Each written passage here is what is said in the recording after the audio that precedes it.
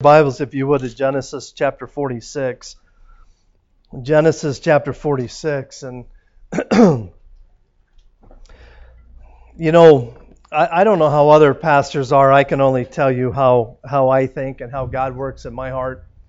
But periodically, as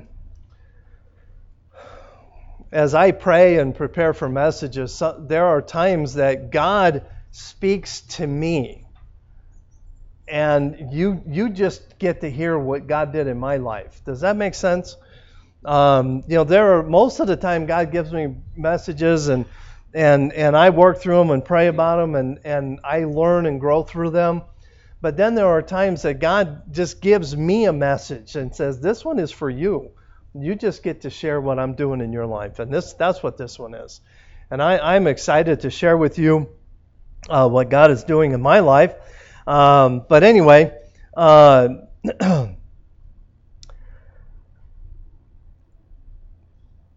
periodically someone will ask me a question with something that I struggle with in my life. And I always kind of, it always, I don't know if this makes sense, but it almost causes me to catch my breath a little bit. Because I believe that most believers, most Christians, struggle with the subject of the message this morning. Not just me. And this is the question that I get asked quite often. "Pastor, how do I know the will of God for my life?" How many of you have ever struggled with that question? We all have. I will even have people tell me, "You need to tell me what God wants me to do." Ain't happening. That is way above my pay grade.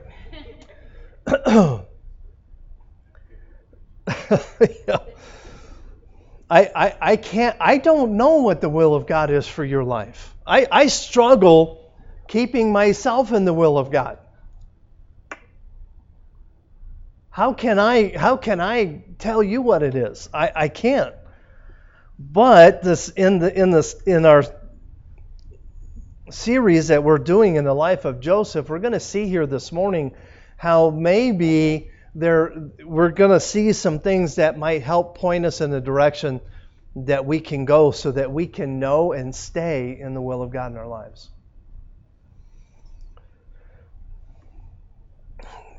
Let me say this, the will of God is not a secret. God wants you to know what the will of God is for your life. And He will reveal it. We just need to be sensitive to understand what it is.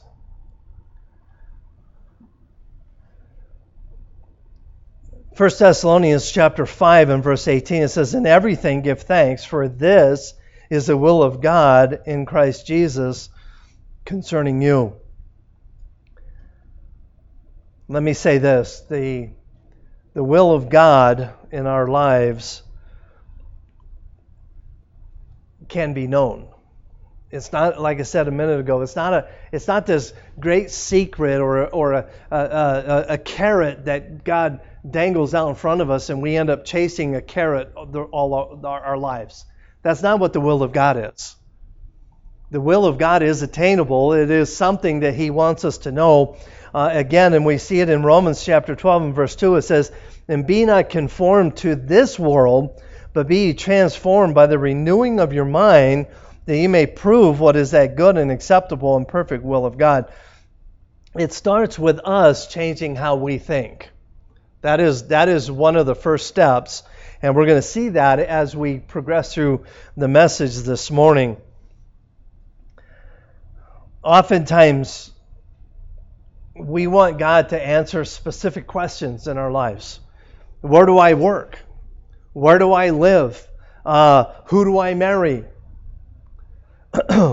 What car should I buy? That's a big one.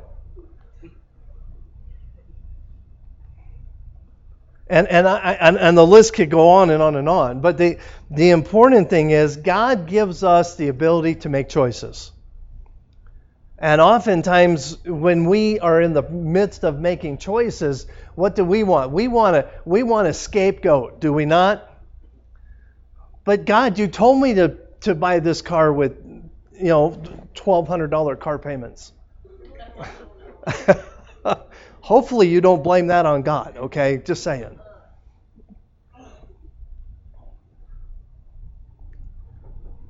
But God gives us the ability to make choices, and one of those choices is that we try our best, as it says in Romans chapter 12 and verse 2, to change the way we think so that we think like Him. So that when we make choices that would reflect His will for our lives.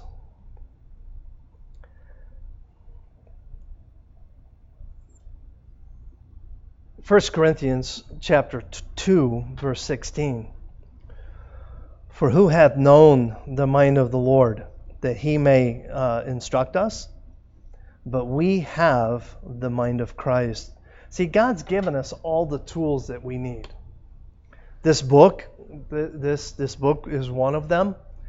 Friends, our relationships, our churches, so on and so forth, give us the ability to be around people that we trust and that we can go to and ask for advice. The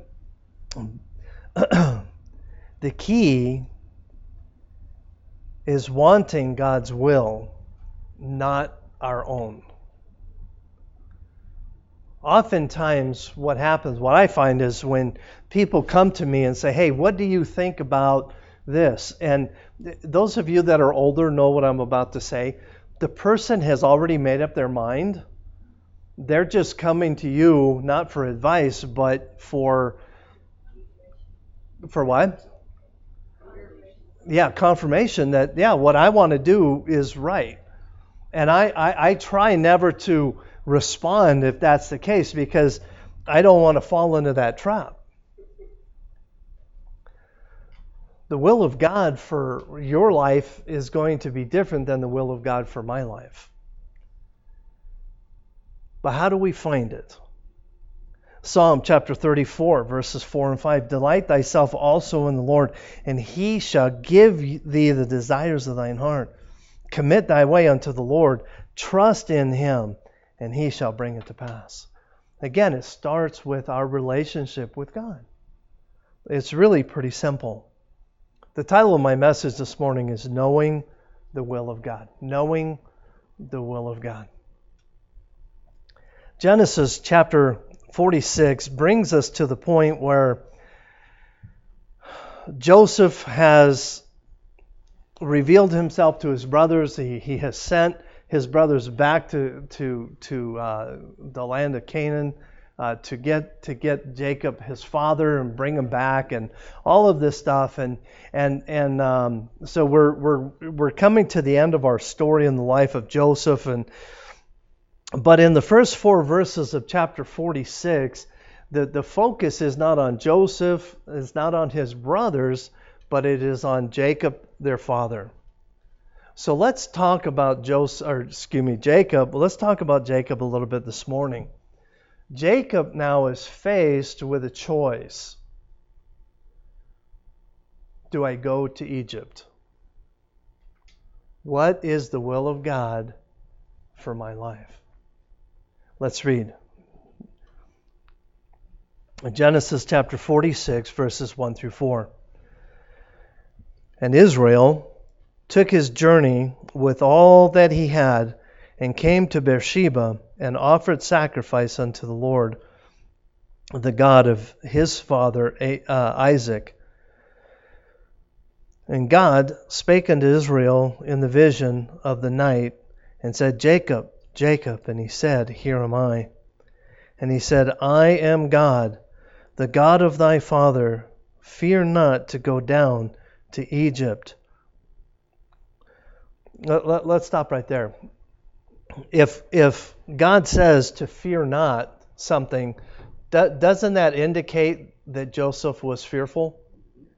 Okay, so kind of keep that in the back of your mind as we continue on.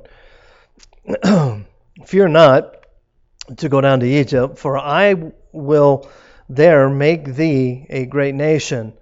I will go down with thee into Egypt, and will also surely bring thee up again. And Joseph shall put his hand upon thine eyes. Let's pray. Dear Lord, thank you for this day. Thank you for your love. And Lord, we do ask that you would speak to our hearts, that you would encourage us through your word, and that you would change our lives. And Lord, that you would just help us to understand how we can know the will of God for our lives. For it's in Christ's name we pray. Amen. At this point of Jacob's life, he's 130 years old.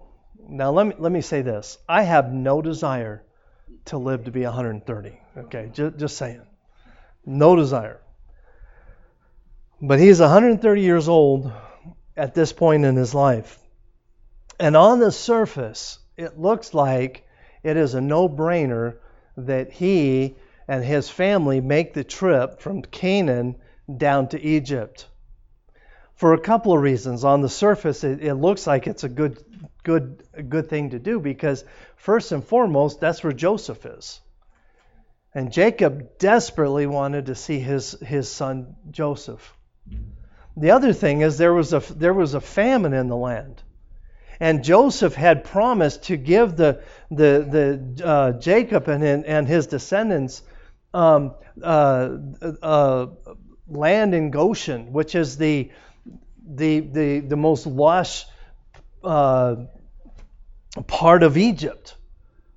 So the promise is there, and on the surface it looks like it would be a no-brainer to make the trip. But not everything seems to be what it is. Jacob wanted the will of God for his life.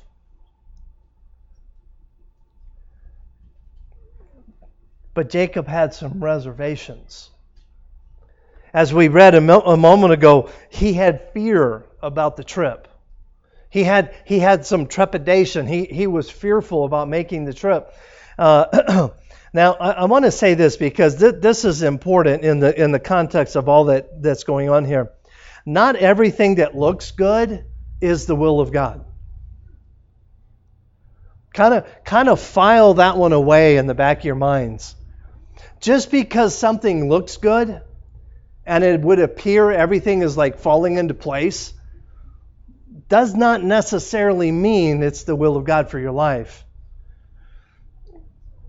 This is a struggle that has been taking place since the Garden of Eden. In Genesis chapter 3 and verse 6 it says, "And when the woman saw the tree was good for food," had it been a cactus, do you think it would have been tempting? Probably not. Maybe, I don't know. But what happened? She saw that it was good. Not everything good that looks good is good. And when the woman saw that the tree was good for food, and that it was pleasant to the eye, and a tree to be desired to make one wise, she took of the fruit thereof and did eat, and gave also unto her husband with her, and he did eat. See, Satan doesn't tempt us with bad things. What does he tempt us with? Good things. And Jacob understood this, and Jacob was nervous. He was scared about making the trip down to Egypt. So let's talk about his struggles here. He had a couple of struggles with this trip to Egypt. The first struggle that he had is his grandfather. His grandfather Abraham had gotten into big trouble in Egypt. Those of you that are familiar with the story, in Genesis chapter 12 and verse 10, and there was a famine in the land Okay, what land was Abraham living in? Anybody know? The land of Canaan, exactly where Jacob lived. Maybe not the exact same, but in that region. And there was a famine in the land. Boy, does this sound familiar. And Abraham went down to Egypt and sojourned there, and the famine was grievous in the land. Abraham had a wife named Sarah, and Sarah apparently was a very beautiful woman. And when he got down to Egypt, he pulled Sarah aside and said, "Hey, if anybody asks, you are my sister, you're not my wife." Okay? Now, in a technical sense, that is true, but he was still his wife. So Abraham, Jacob's grandfather, goes to Egypt, very similar conditions, and he tells his wife to lie if asked. Well, sure enough, guess what happens? Pharaoh sees her and says, "Hey."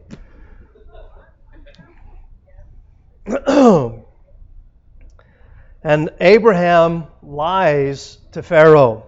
In Genesis chapter 12, verses 17 and following, it says, and the Lord plagued Pharaoh and his house with great plagues because of Sarai, Abraham's wife. And Pharaoh called Abram and said, "What is this that thou hast done unto me? Why didst thou not tell me that she is thy wife? Why sayest thou, she is my sister? So I might have taken her to me to wife. Now therefore, behold thy wife, take her and go thy way." And Pharaoh commanded his men concerning him, and they sent him away, and his wife, and all that he had. In other words, Pharaoh was so mad, he called his guards and said, "Get him out of here and walk him to the border," basically. Because he did not want him coming back.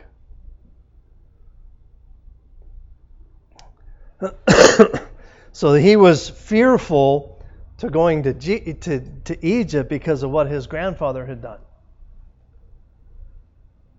The second reason he was fearful was because his father Isaac started to go to Egypt, but the Lord stopped him. In Genesis chapter 26, verses 1 and 2, "And there was a famine in the land beside the first famine." So this is famine number 2. Jacob is in famine number 3, okay? So there's 3 famines that we're talking about here. And Isaac went unto Abimelech, king of the Philistines, unto Gerar, and the Lord appeared unto him and said, "Go not down into Egypt, dwell in the land which I shall tell thee of." So the second reason,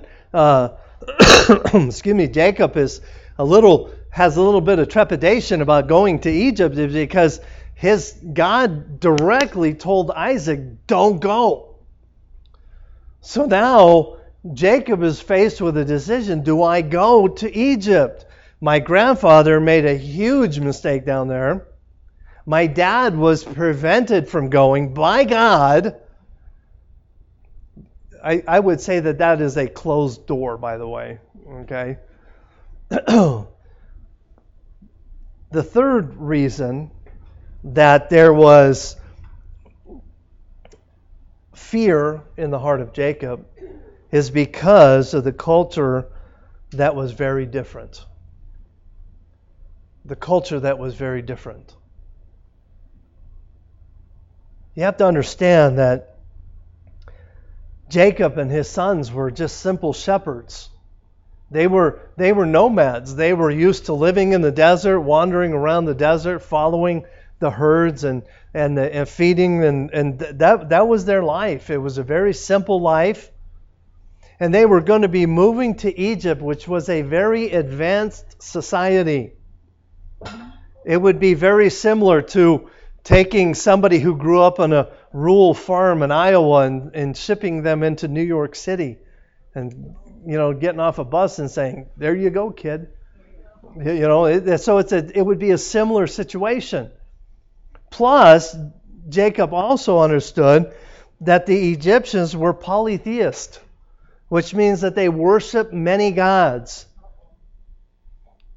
And that he and his family were what we call monotheists. Hopefully that's what you are, where you worship one God. And and Jacob knew in his heart that this was going to be a problem. So there were some struggles that caused the fear in Jacob's heart. The second thing I want to talk about is the place. Look at verse 1.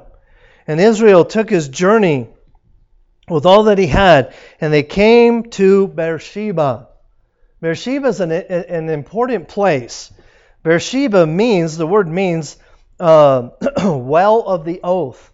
In Genesis chapter 21, it's where Abraham and Abimelech make the agreement that Abimelech was going to allow Abraham to sojourn in the region called Negev. It's the Negev region, very, very arid climate, and because he was a shepherd, they were nomads. This was a perfect place for them to live, and the agreement was made at Beersheba. So Beersheba is an important place in the life of Jacob because it was there that Abraham dug wells and planted trees. It became an oasis, if you would, in the desert. It was also the place that Abraham lived after he tried to sacrifice his son Isaac in Genesis chapter 22 on Mount Moriah. After that event, they went and they lived in Beersheba. So this place has meaning to Jacob. In Genesis chapter 26, we see that this is also where his father lived and worshiped God. In Genesis 26, verses 23 to 25, and he says, And he went up from thence to Beersheba, and the Lord appeared unto him the same night, and said, I am the God of Abraham thy father. Fear not, for I am with thee, and I will bless thee, and multiply thy seed for my servant Abraham's sake. And he built an altar there, and called upon the name of the Lord, and pitched his tent there. And there Isaac's servants digged a well. Beersheba became an important place in the life of Jacob. It was where his father worshipped and talked to God. It was a place of importance in the life of his grandfather, Abraham. And so Jacob gets to Beersheba. Now, as I was studying and I was thinking about this, God reminded me that I need a Beersheba in my life. I need a place that I can go and meet with God on a regular basis.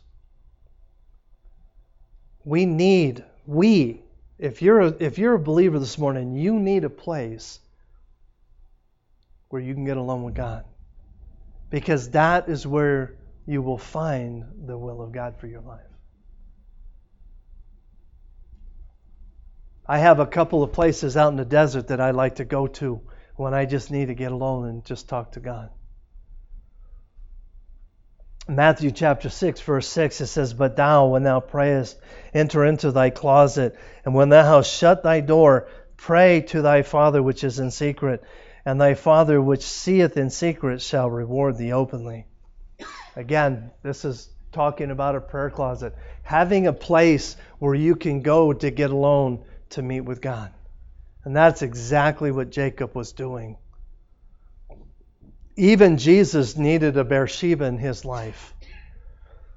In Luke chapter 5 and verse 16, and he withdrew himself into the wilderness and prayed. Jesus needed to get alone with his Father as well.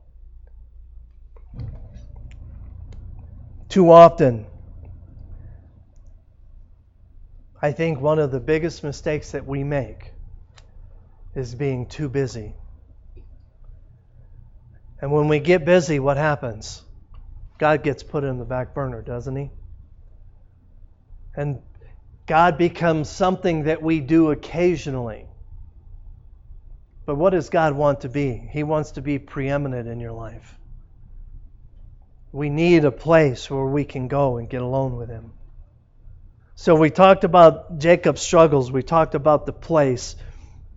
Now let's very quickly here try and let's talk about the promises, because this is important. And please, God gives us 5 things here, that 5 promises that I want to kind of focus in on.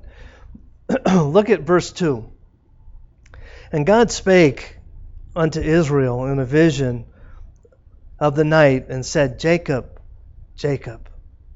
And he said, Here am I. The first promise that I want to look at this morning is, I'm still here. I'm still here. Jacob, Jacob. Why is this so important? Because, why was Jacob there? Jacob was there because he put up an altar and he worshiped God, and he needed an answer from God. And the first promise that God says, Jacob, I'm still here. Those of you that remember the story back in Genesis chapter 32, what did Jacob do with God? In a place called Peniel. He wrestled with God. Genesis chapter 32, verses 27 and 28, he said, and he said unto him, What is thy name? And he said, Jacob. And he said, Thy name shall be called no more Jacob, but Israel. For as a prince thou hast power with God and with men, and hast prevailed. In verse 2 here, he says, Jacob, Jacob, hey, I haven't forgotten about you. Have you ever felt like God's forgotten about you? I've been there. My pastor of 20 years used to say all the time, if your relationship is not what it used to be, and you're here and God's over here, guess who moved? God didn't move, you did. You need to move back to God. And there are times in our lives and seasons where we go through that we, for lack of better terms, we turn away from God and we get away from God and it feels like He's not there. And He says, Jacob, Jacob, I haven't forgotten about you. I remember your name. I know your name. God knows your name this morning. The second promise, I keep my promises. I keep my promises. Look at verse 3. And he said, I am God, the God of thy father. Fear not to go down into Egypt, for I will there make thee a great nation. What was the promise that God is reaffirming in the life of Jacob? That God is going to make a great nation out of Abraham. And He made the same promise to Isaac, Abraham's son. And now He's reaffirming that promise to Jacob. He's saying, fear not, go down. I have number one, I'm still here, and I will keep my promise. Genesis chapter 28, verses 13 and 14 said, and behold, the Lord stood about it and said, I am the Lord God of Abraham, thy father, and the God of Isaac, and the land whereon thou liest, to thee will I give it, and to thy seed. And thy seed shall be as the dust of the earth, And thou shalt spread abroad to the west, and to the east, and to the north, and to the south. And in thee and in thy seed shall all the families of the earth be blessed.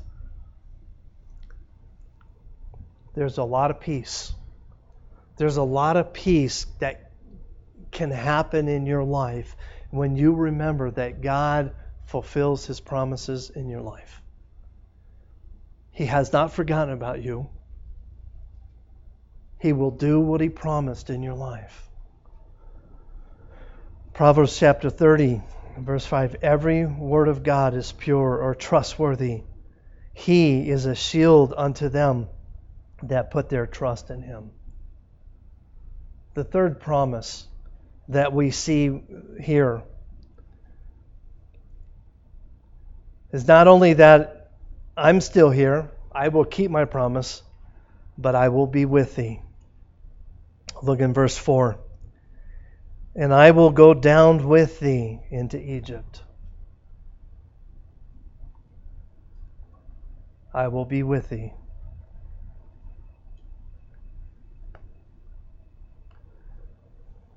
You're not going to be alone.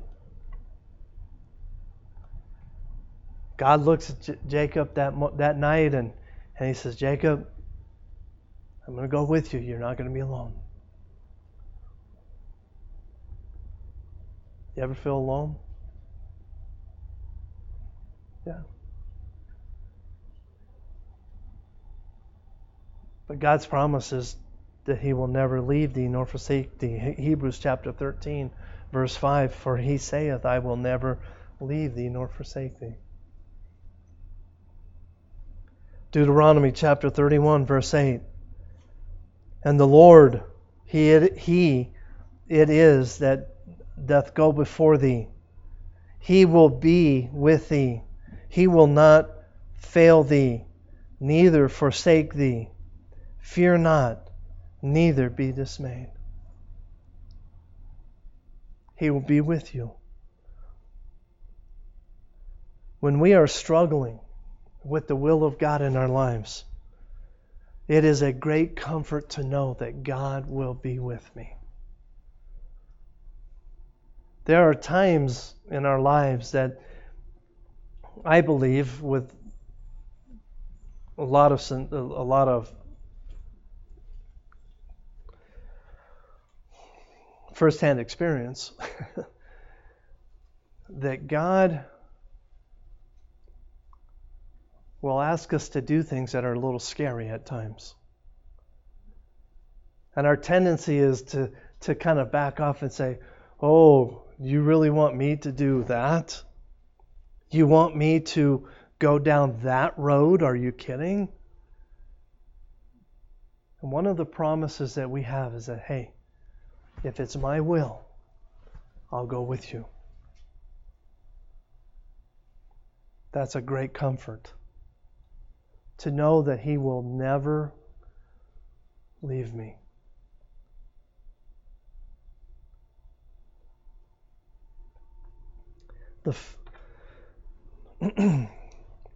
During the Mau Mau uprising in Kenya in 1960, missionaries Matt and Lori Higgins were returning one night from Nairobi through the heart of the Mau Mau territory. Where Kenyans and missionaries alike had been killed and dismembered. 17 miles outside of Nairobi, their Land Rover stopped. Higgins tried to repair the car in the dark, but couldn't get it started. They spent the night in their car and claimed Psalm chapter 4, verse 8, I will lay down and sleep in peace, for you alone, O Lord, make me dwell in safety. They prayed that prayer, they quoted that verse, they closed their eyes and they went to sleep. In the morning, they were able to repair the car. A few weeks later, the Higginses had returned to America on furlough. They reported that night to before they reported that the night before they left Nairobi, a local pastor had visited them. He told them how members of the Mau Mau had confessed to him that 3 others had crept up on the car to kill the Higginses. But when they saw the 16 men surrounding the car, the Mau Mau left in fear. And the missionary Higgins said, 16 men? I don't know what you mean.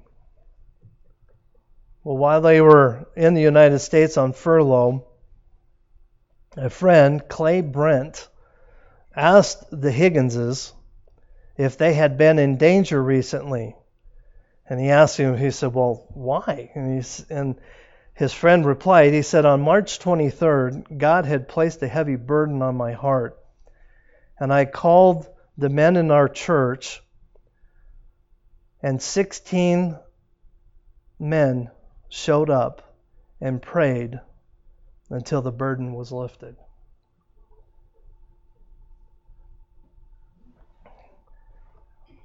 God never leaves us.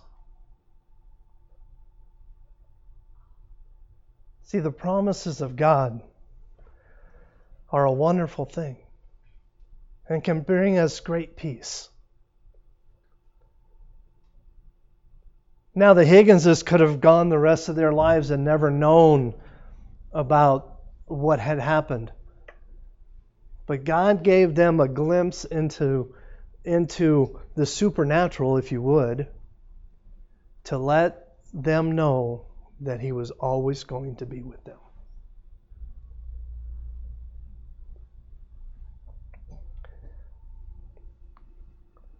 Promise number 4. Your descendants will come back to the promised land. Verse 4 again. I will go down with thee into Egypt, and I will also surely bring thee up again. Your descendants are not going to stay in Egypt. They will come back to the promised land. And we all know, because of Charlton Heston, the story of the migration of the children of Israel. Now, let me ask you a question. Whose timetable does God work by? His or ours? His timetable. How many years? Anybody have an idea how many years it was from the time Jacob went down to Egypt to the time Moses brought the Israelites out? 400 years. 400 years. See, God's promise is intact, but God works on His timetable, not our timetable. Now, I want you to think about something. As I was reading and studying, one of the commentators I read said something to this effect, and it makes perfect sense for the nation of Israel. It says, through the hardness of slavery, God formed a nation in Egypt. And as I thought about that, I thought a nation formed in the hardness of slavery is still struggling to this day. It is the most hated nation in the world. But God did a miraculous thing. The nation of Israel is still a strong nation.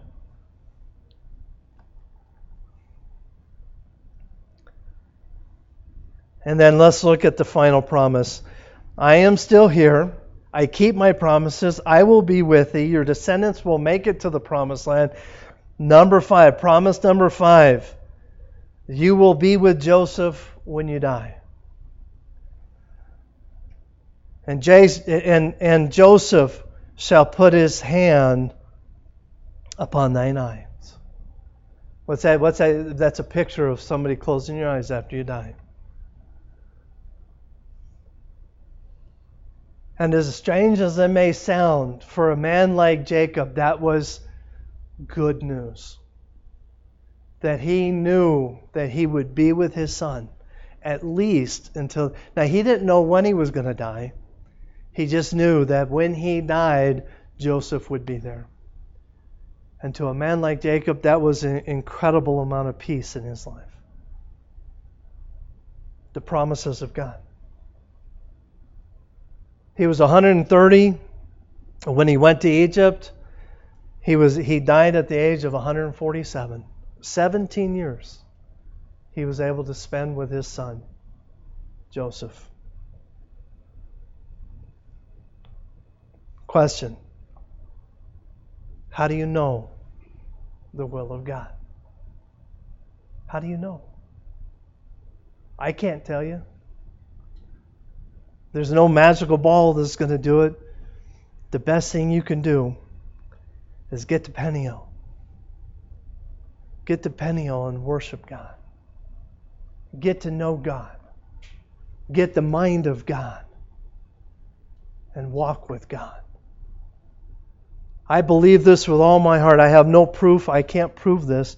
But I believe that when Jacob got to Peniel, Jacob was not going to go any further, any closer to Egypt until God said, go. I just believe that. Why? Because what was the first thing he did when he got to Peniel? First thing he got to do when he got to Peniel is he got there, he put up an altar, and he worshiped God. He got alone with God. He said, God, what do you want me to do? Too often we are baited by the things that look good instead of the things that are good. There's a big difference here. Things that look good and the things that are good. Things that are good fall into the category of the will of God for our lives. Let's pray. Dear Lord, thank you for this day. Thank you for your love. And Lord, I do ask as we bring our service to an end that you would speak to our hearts, that you would encourage us, that you would strengthen us, and that you would help us to see and to know the will of God. And Lord, that only happens when we get alone with you. Lord, as we look at our lives, and as I have looked at my life many times over the last several days, you've reminded me of my need to get alone with you. And Lord, I am so thankful that you've reminded me that you're with me. That you've given me the promise that you'll never leave me. Lord, I need you. We need you. Help us to walk with you. With every